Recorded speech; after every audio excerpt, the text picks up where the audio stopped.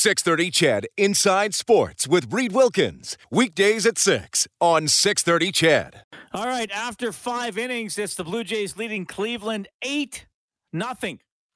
Blue Jays rolling along tonight. Damian Warner closing in on the decathlon gold for Canada. Still does have 4 events to go, but he was outstanding in the 110-meter hurdles to put a little cushion on his lead. CFL ready to go. Oh, we got a great text here from Rob, who says, why weren't there 10 questions about the decathlon? That's a very good point. Rob. I only asked Kellen 8 questions about the decathlon. It should have been 10 questions. Well, we'll clean that up next time. That's a good point. 780-496-0063 is the number to text. It's also the number for the hotline presented by CertainTeed, professional-grade building materials. And we'll go to the hotline right now, and I'm pleased to welcome back to Inside Sports one of the all-time greats in Canadian football broadcasting. It is Bob Irving. Bob, you're on with Reed. How are you doing, sir? I'm good, Reed. Thank you for the kind words. Well, you deserve them, and I'm happy to have you on the show, and I'm happy you're getting back to work tomorrow. Well, I know you're a busy guy, and you do a lot of stuff, but this is a big part. What season is this now for you calling Blue Bombers games? What are we at? I started covering the Blue Bombers in 1973, and I started doing their play-by-play the following year. So do the math. It's 40 in the high 40s somewhere. Well, it's a long time. I was born in 1974, so it's easy to calculate. Oh, my. There you go. Okay, so how did this start for you? Were you already working as a sports reporter? Was this a first, what's the tale here of you getting involved with the Bombers? Okay, it's a very short story. I came to CJOB in September of 1973. They had an opening in the sports department, and they immediately put me on the football beat. We didn't have the broadcast rights. CBC did, and we did a pre- and post-game show, and so I was put in charge of that. The next year, we got the broadcast rights. Kenny Nicholson was the sports director. He was doing both the Winnipeg Jets and the Blue Bombers when we got the football. And the people in charge decided it was too much for him. Plus, there were some conflicts in the schedule. So they said to me, a young pup from Regina by way of Brandon, they said to me, you're going to have to do the football. And I said, well, that's great, but I've never done any play-by-play. And they said, don't worry about it. So I didn't. And I started doing the play-by-play. And there you go. That's the story. Okay, so how deep into your career were you then? I'd started in 1969 when I was 19 years old at CJSL in Estevan, and then I was there 6 months, 3 years in Brandon, so I was about 4 years, 4.5 years, I guess. Okay, I was very lucky. I tell people, Reed, I was very lucky to land in a station that was committed to sports coverage that had the broadcast rights for both hockey and football, and that opened a door and gave me an opportunity. So I thank my lucky stars every day that I was fortunate enough to get a job at CJOB. Well, no kidding, and a great station, and obviously another chorus station, as 630 CHED is. So did you have? But you'd never done. I know you were relatively early in your career, but you'd never done play-by-play. Did you have any desire to do? Because not everybody that goes into sports broadcasting has an interest in play-by-play. Yeah, I never thought about it, to be perfectly frank. I wanted to be a sports broadcaster. That was my goal in life, I think, from my late teens on, and I hadn't thought a lot about doing play-by-play. I guess it was in the back of my mind, and I'm trying to think back that far if I was thinking about it very much, and I don't think I was. I was just happy to be at a station where we did a lot of sports coverage, and I got to read sports casts and, interview athletes and all the rest of it. That was a real hoot. And as I say, luckily enough, I was offered an opportunity to do some play-by-play, and away it went. And I can tell you right now, Reed, that the most fun thing you can do in our business is play-by-play. There's nothing to me that matches it. And I enjoy reading sportscasts. Even to this day, I enjoy reading sportscasts. Some of the behind-scenes work, and you know what it's like. It's not the most exciting stuff, but play-by-play is where it's at. So, again, I've been blessed to do it for a long time. Yeah, well, that's cool you say that, and that's how I feel about hosting a talk show, though I've never done play-by-play professionally. I mean, I did U of A basketball for like 6 years, but that was more of a side gig than a job for sure. So you start calling Bombers games in the 70s, and I just quickly Googled the whole list of Blue Bombers seasons, and to me that it looks like, and I want to get your memories, the tale of the 1970s for the Winnipeg Blue Bombers was decent, but not quite good enough. Who were some of the stars of that era? What do you remember about those teams? Well, Ray Yawk was the coach for a few of those years. In '78, I think Ray became the coach. He was the coach in Edmonton, of course, and he came over to Winnipeg from Edmonton. Dieter Brock took over as quarterback in the late '70s, and he's one of the all-time Bomber greats, one of the best ever play the game in the Canadian Football League. Those were good teams that the Bombers had in the mid to late '70s and then into early '80s. The problem they had, Reed, was that the Edmonton Eskimos just happened to roll out a dynasty from 78 to 82, and every year the Bombers would have a good year, but then they'd have to beat Edmonton, and they couldn't. Nobody could for most of those years. Well, all 5 of those years. So that's one of my, I don't know if it's my favorite memories, but one of my strongest memories is some of those Bomber teams were really good, but they just couldn't get past the Edmonton Eskimos. And that Edmonton team from 78 to 82, as you know, had some of the greatest players in the history of Canadian Football League, and it was a team to be admired. Hugh Campbell was the coach, Warren Moon, Dr. Death, Dave Fennell, all those guys. They were that was a phenomenal team. And the Bombers came up short every year because they weren't as good. No, they did turn it around, 84 to 93.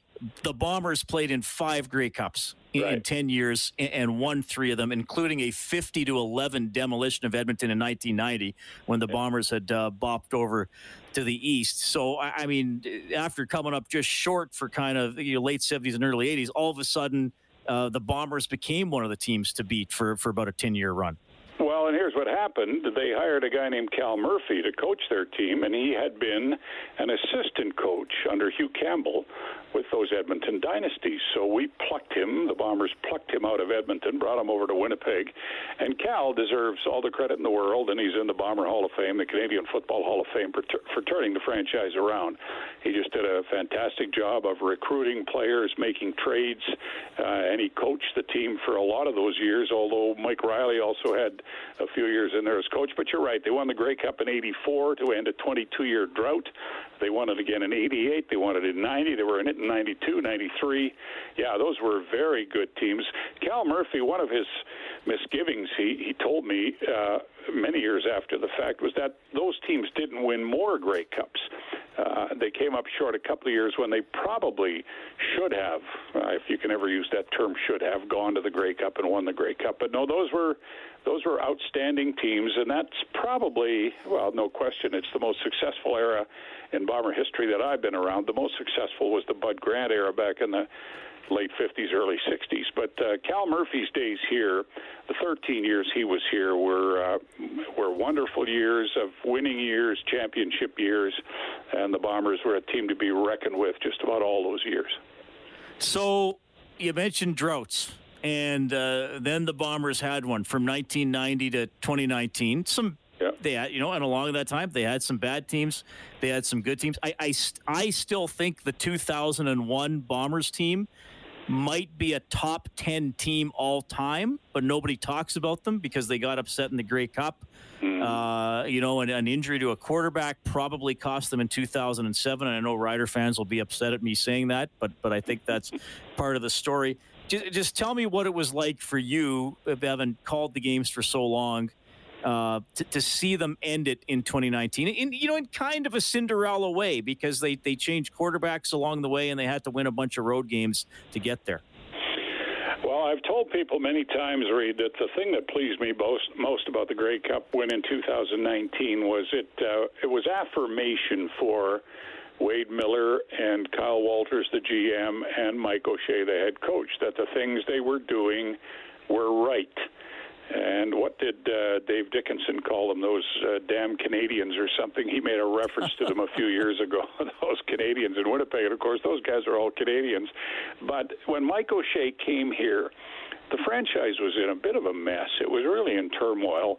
And the first 2 years he was the head coach, they went 7-11 and 5-13, and people were calling for his hide. But again, Kyle Walters and Wade Miller, who's the CEO, stayed the course. And that's not easy to do in pro sport, especially when the wolves are howling. But they said, look, we're on the right track here. We know what we're doing. We're building something good. We know that Mike O'Shea is the right guy for the job. And so then the third year they had a winning record. They've had a winning record the last 4 years. And only Calgary can match that in the last 4 years in the CFL. And then eventually, they reached the top in 2019. And you're right, it was a bit Cinderella. They were rolling along in 19 at 7-2. Matt Nichols gets hurt, and then they stumble around a little bit.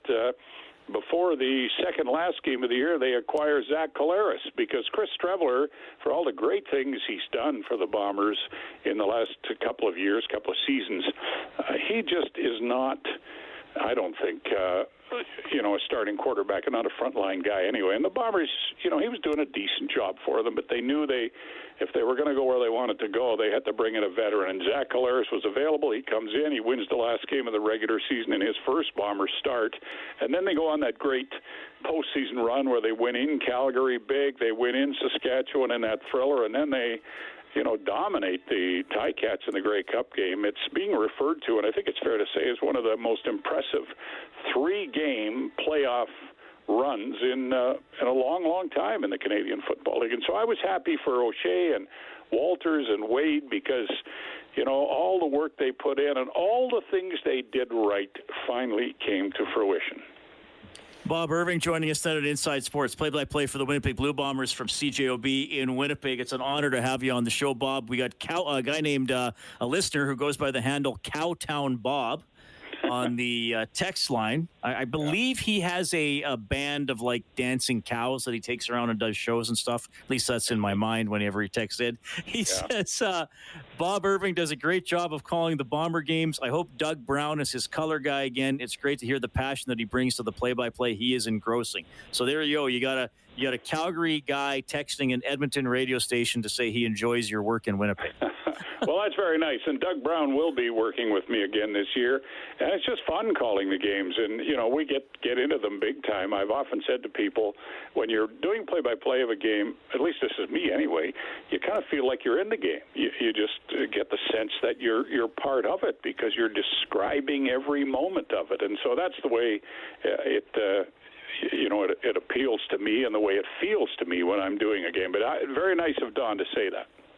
Yeah, absolutely. Okay, so what's the I want to ask you about tomorrow's game, of course. Yeah. What's the what do you think is the oldest piece of tape of yourself doing play-by-play that you have or have access to? Do you know? I think I have the 82 West Final, Winnipeg-Edmonton, on a cassette. I have not saved any tape since then or before then. I don't really, I'm just not into that. I don't want to listen to myself. I don't like listening to myself. And so I see we taped those games back then, and I don't know why. I think my family did it. And they're in a cassette somewhere. If you could ever find a cassette player, I don't even know if those exist anymore. That's a good point. You'd really have to look long and hard to find one. But I know I do have a cassette because I remember it being in a drawer. But that's about it. No, really, I'm not trying to be trite or anything, but the last thing I'll ever do between now and the time I leave this earth is listen to anything I've done. I think I have a cassette player in a box, but I don't think I could hook it up to any speakers. So it's not much good. That wouldn't do much good, would it? Okay, so now tomorrow's game. Yeah. It's a rematch. Predictions are hard to make at the best of times, but a season like this especially, though Hamilton seems to be kind of one of the favorites. And you'll have to update me here, but I'm seeing some stuff that some important Winnipeg players probably aren't going to play. What's going on? Well, there's important players, Reed, on both teams that won't play. We've been all week saying about the Bombers they're going to be without Andrew Harris and Darvin Adams and linebacker Kyrie Wilson, who I think is one of the most underrated players in the league. Those three are out. And then Hamilton comes in, and they're without their two best receivers, Devier Posey and Braylon Addison. You know Posey from Edmonton. They're without Ted Laurent, who's as good a defensive tackler as there is in the league. They're without Chris Van Zyl, their right right tackle on the offensive line. They're without Carriel Brooks, one of their starting defensive backs. I mean, they have more or as many key people out, maybe more than the Blue Bombers. So it's a Grey Cup rematch, and the Bombers have a lot of players back from 2019, I think more than any team in the CFL. Hamilton has quite a few, too, including Jeremiah Mazzoli, who will start at quarterback. And, of course, he missed most of 2019 when he got hurt playing the Bombers in Game 6 of that season. So it's an interesting matchup. It's a Grey Cup rematch. There's lots of hype surrounding it here. We're going to have 30,000 fans at IG Field, which is pretty impressive, Reed, when you consider that, you know, you have to be double vaccinated to get into the stadium. And 20% of the province is not double vaccinated. So 20% of the province doesn't even have the right to go to the game. And I think if they did, it would be 33-5, which is sellout. But it's going to be a big crowd. It'll be an emotional night. They're going to hang the Grey Cup banner and have a big celebration. And so it's going to be a lot of fun tomorrow night at IG Field. All right. And finally, you mentioned IG Field, and that's the new stadium. You had the old stadium, which I think was Winnipeg Stadium before it became Canadiens.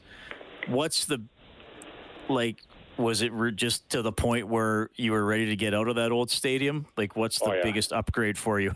It was way past its past due date. Winnipeg Stadium was lots of great memories there, and I loved working there. The sight lines for us in the play-by-play booth were fantastic, and for the fans too. But it just wasn't up to the standards that fans expect today in terms of boxes and, you know, luxury suites and all that. So they built a new stadium, and you know, I think it's the nicest stadium in the league. I know that our friends in Saskatchewan would argue Mosaic is beautiful too, but IG Field is fabulous. Look, it's how long has it been open? 5, 6, 7 years now. Every time somebody walks into that stadium for the first time, their jaw drops. They just say, man, and they get these big, beautiful canopies over top of it. They just can't believe how beautiful it is. And we're very proud of it. We think it's a fantastic stadium, and yeah, it's great. It's fun to see the reaction that we get from people, and it was a much-needed upgrade over the old barn, as they used to say, or still say. Bob, yeah, I hope we can do this again, because I always love having you on the show. You know, you're just such a wealth of knowledge in so many different ways. Somebody else just texted in saying they used to listen to you and Kenny. Was it Kenny Plain? Was that the gentleman's name? Yeah, back when I started, Kenny Plain, one of the all-time Bomber greats, he was the color guy, yeah. Right on. Yeah. Bob, all the best tomorrow. Enjoy being back in the booth. I hope we can talk again soon. Thanks, Reed. Anytime. That is Bob Irving. Absolutely. One of the legends in the CFL, play-by-play for the Bombers, as he told you, since 1974. And he's back in the booth tomorrow night for the Bombers and the Tiger Cats. It's Inside Sports on Ched.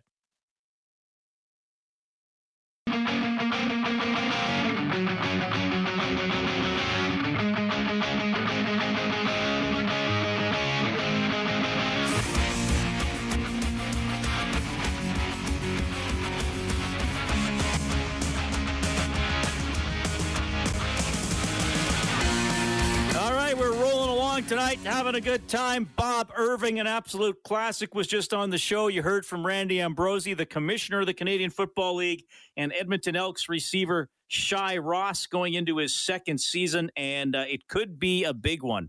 Could be a big one for Shai Ross, who's been making an impact in training camp. We'll dive a little deeper into Andre Degrasse's gold in the 200 meters in the final half hour of the show.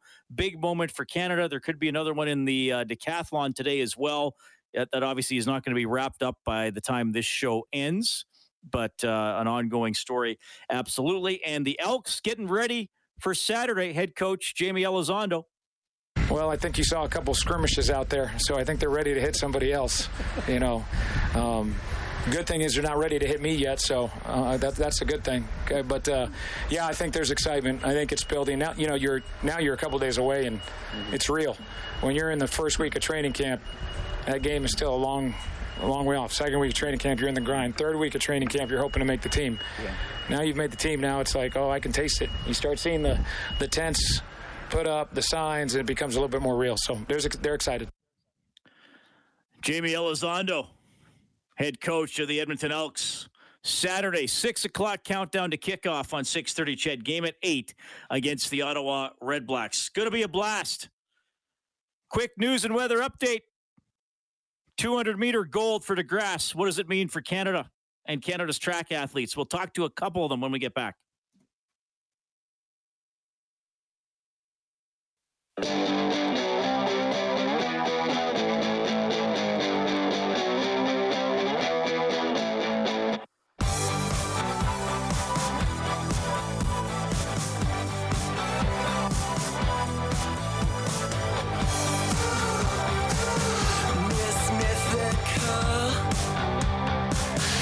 Thanks a lot for tuning in tonight.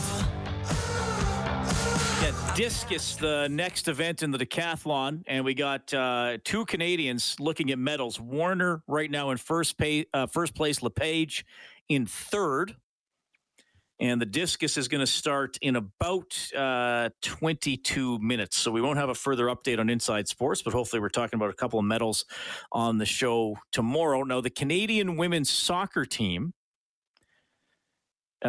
practicing, about to practice in Tokyo. They're still trying to get the time of the game changed because the temperature was, I believe, up over 45. And they prefer not to play in that heat. I can't blame them. 8 o'clock tomorrow night Mountain Time is when it's going to start, but 11 a.m. in Tokyo. So they're trying to still working on adjusting the time of that game. So we'll see if that happens as the Canadian soccer team goes for gold. Damian Warner going for gold in the decathlon. Blue Jays in action tonight. Well, still 8-0. They led 8-0 after the third. That's still the score. They're now into the middle of the seventh in Toronto. Thanks a lot for tuning in tonight. You can get in touch 780-496-0063. Follow me on Twitter at Reid Wilkins, ReidWilkins. One of the big stories for Canada, Andre Degrasse, the sprinter, gets bronze in the 100 meters. He wins gold in the 200 meters. First Canadian to do that since Percy Williams in 1928. We're going to discuss that with a couple up-and-coming sprinters from Edmonton. First of all, we welcome back to the show. We had him on a couple of years ago when he was the 2018-2019 U of A Track Athlete of the Year. Outstanding career for the Golden Bears. Austin Cole is on the line. Hey, Austin, how are you doing? Good. Thanks for having me on. Good to talk to you again, Austin. And also a guy who was in the 100 meters at the Canadian Olympic trials. So he raced against some of these people that you're seeing in the Olympics. Bright future ahead of him as well. You may want to write down this name looking ahead to the next Olympics in Paris. Malachi Murray is on the show. Malachi, you're on with Reid. How are you doing? Good. How are you? I'm doing very well. It's nice to have you guys on the show. Now, Malachi, you and Austin know each other quite well, so not unusual for you guys to talk track. No, we're actually across the other right now, actually. Sorry, could you say that again? We got a bit of a muddled connection there. I said we're actually across the room from each other, so yeah, we're pretty tight. Oh, okay. So doing this from the same room for sure. Austin, what club do you guys race for now? We race for Capital City Club. Just doing an orange track club. If you see the colors on the track, that's Capital City. Okay. Blue and orange. Yeah. Okay, so Austin, since we last spoke to you, because we talked to you when you were having a great career with the Golden Bears, well, kind of give us the Coles notes of how things have progressed for you since then. Well, 2019, after that year, went on to be a great year for me. Ended up going to World Relays, getting a silver there for a mixed 4x4 team, and then headed over to Worlds as well for the mixed 4x4, and finished about, I think, 14th there, something. I think 14th there. So not quite enough to get into the final, but pretty good effort as we set another Canadian record there. And then, unfortunately, in 2020, COVID hit, obviously, and that set us everyone in the Edmonton area back quite a bit. Couldn't really train, couldn't really compete. But this year has been really good, kind of getting back into stuff with training, more access, and we've been having a great year so far. Went out to Canadian trials, tried my best at qualifying for the Olympics. Came up short, but came out the next day. Next 2 days later, had another race and came up with a huge season's best. So happy with that, and continue to move forward for the rest of the season here. Austin, what did you run at the trials? I ran the 400 meter. Did the 400 meters. Okay. And Malachi, you went there as well.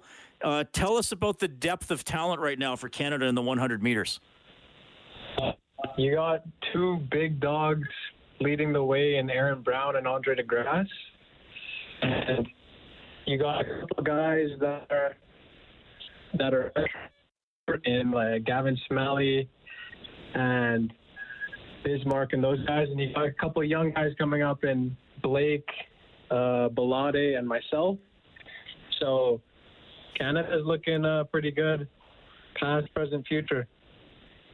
So I'm curious about something. As someone who is a tragically slow runner when he has to, whenever he has to try to run at a top speed.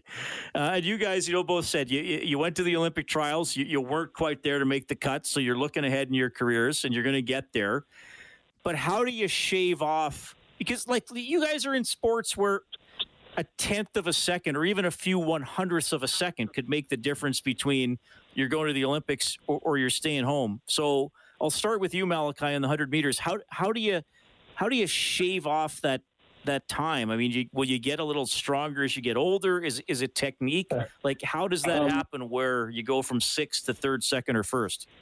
I think me and Austin may have similar answers in this, but it's basically just consistency, like consistently working and building on the talents that you already have and working on your not so strong suit. But as long as you're coming out and working 5 days a week, twice a day, you have confidence that it's going to come. What about for you, Austin? And I guess your specialty is a little longer distance, but still, you're trying to shave off whatever you can, right? How do you do that? Yeah, for sure. 400 meters is still a sprint, don't get me wrong. So very similar training. And it's honestly, you have to come out and execute your race plan. And you get to show up to practice every single day. That's where the work is put in. That's where the hard stuff is. And then on the day of the race, you just got to come out and execute and have fun. A lot of people forget about that part. You're there to have fun, so you don't put too much pressure on yourself or you're going to tighten up. That seems to be happening a lot, and you can see in the Olympics, how Degrasse in the 200, and before he started off, he was smiling, waving around. He was having fun. You could see, and he executed a great race, and he came home with the gold. So I think that's a big part of the thing too. Is you got to stay calm, have a little fun with it when you're out in the track for sure. So, Austin, when you watch Degrasse, how has he become one of the best in the world? I mean, medals in the 100 meters, and now he wins the gold in the 200. I think he didn't kind of get into track until he was a little older. So, when you watch him or know about him, what's the secret to his success? Wouldn't everyone like to know that? But what do you see when you watch him run? I see a lot of talent. I see a lot of hard work. I see a lot of grit, a lot of determination.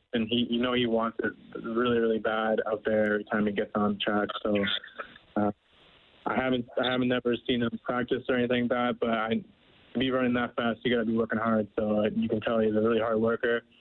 It's motivating to see him out there running against the best guys in the world and beating them straight up. It's really motivating to see, and I think he's going to be really happy with himself for the next like year or so, because I knew he really wanted that gold for sure. Malachi, what does it mean to you to see Andre win these medals and to put Canadian track on the world stage like that? It gives some inspiration and some belief that if you're born on Canadian soil, then you really can achieve something in sport. And, that is just one thing that I've really gotten to see or figured out just from watching him. So it's truly inspirational. All right. So What else has stood out for you guys? Like, are you interested in Damian Warner in the decathlon? Have you watched some of the other? I mean, we talked about how great Canadian women have done. The soccer is tomorrow. Do you guys just focus on the sprinting when you watch the Olympics, or what else has caught your eye? Malachi, can go first? Yeah, Damian Warner. I love watching him, and his 100-meter is top notch. Like, it's, even though he's a decathlete, his 100-meter sprint is one of the best in this country. So it really shows. And in terms of other sports, I would have to say weightlifting. I know that's always fun to watch. I heard some records broken today in the clean and jerk. So, yeah. And what about you, Austin? Yeah, I've been watching a lot of events. Yeah, you don't usually get to see this many events for track and field. It's usually hard to find them on TV. So I've been watching 800 meters, 400 meters, 400 hurdles. That race, if you haven't watched the 400-meter hurdles, men's and women's, you got to go look it up on YouTube or something. That was outstanding. World records broken in both of those events. So I think those two events so far have been highlighted of the games. In terms of other sports, I've been watching some volleyball. I've been watching some swimming, and surprisingly rowing. I've watched some rowing. I think that's an interesting sport as well. Those guys are going for like 1 kilometer just full out. It's like, holy. So it's been pretty amazing to see athletes all across the board for sure. Right on. Well, hey, we're going to stay in touch with you guys, and I know you're both shooting for 2024, the next Olympic Games, so let's keep each other posted on how things are going. Austin Cole, Malachi Murray, all the best. Thanks for your insight into Andre Degrasse's success. All the best to you guys. Thank you so much. Thanks for having us on the show. Right on. Thanks, guys. Yeah, a couple very fast gentlemen checking in on Inside Sports, and both from Edmonton, Austin Cole and Malachi Murray. Went to the Canadian Olympic trials, didn't quite make it this year, so they're shooting for the next cycle. They're names to watch for sure. 7:45. We'll call a quick timeout. It's Inside Sports on Chet.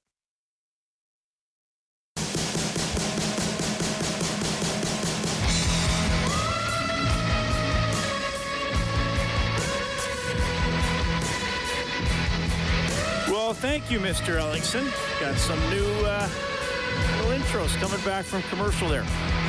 We got something special for you. Kellen, is this tape ready to go? We're gonna. It's gonna be loaded there for Kellen. It should be there, Kellen. Just keep an eye out on it. It's gonna pop in any minute. We got something special here. And I want to do this because we're a little bit past. It was July 27th, 1996, when Donovan Bailey won the gold in the Olympics in Atlanta in the 100 meters. And on the 20th anniversary of that, we had him on Inside Sports. So let's flash back to that in honor of Degrasse here. Donovan Bailey telling you about the morning of that 100-meter race in 1996. Well, it was a tough morning because I woke up the morning of the finals, and there was a bombing that happened the night before. So that I woke up. I actually thought that when my coach told me that had happened, I thought he was joking. I thought he was trying to figure out if I was focused or not. But you know what? That was unfortunate. But that was how my day started. It started with breakfast, and we heard about that. We inquired about if anyone was hurt and all of that, and then just kind of went through the day, as in preparation day for the race. I went and got a massage, kind of relaxed during the day, and then just kind of. Got ready to go into the semifinals. I was very relaxed and quite confident. I knew that it was for me to lose.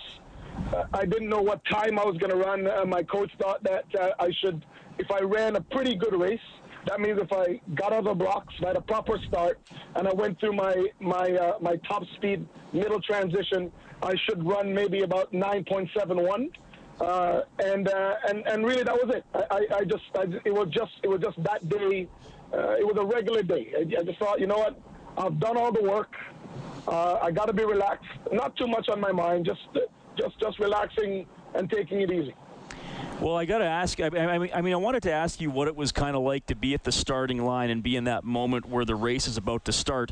But you had to do that 4 times. Christie had a false start. Bolden had a false start. Christie had a false start, and then wouldn't leave the track for a while until it was confirmed. And I remember maybe a little bit of grandstanding on his part. Maybe you have a different opinion since you were right there a few feet away from him. But I mean, what was it like resetting 3 times before the race finally counted? Well, you know what? I got a little upset at those guys because I actually said to those guys in the blocks, I said, relax, the race is going to be over soon. I remember I said that to them.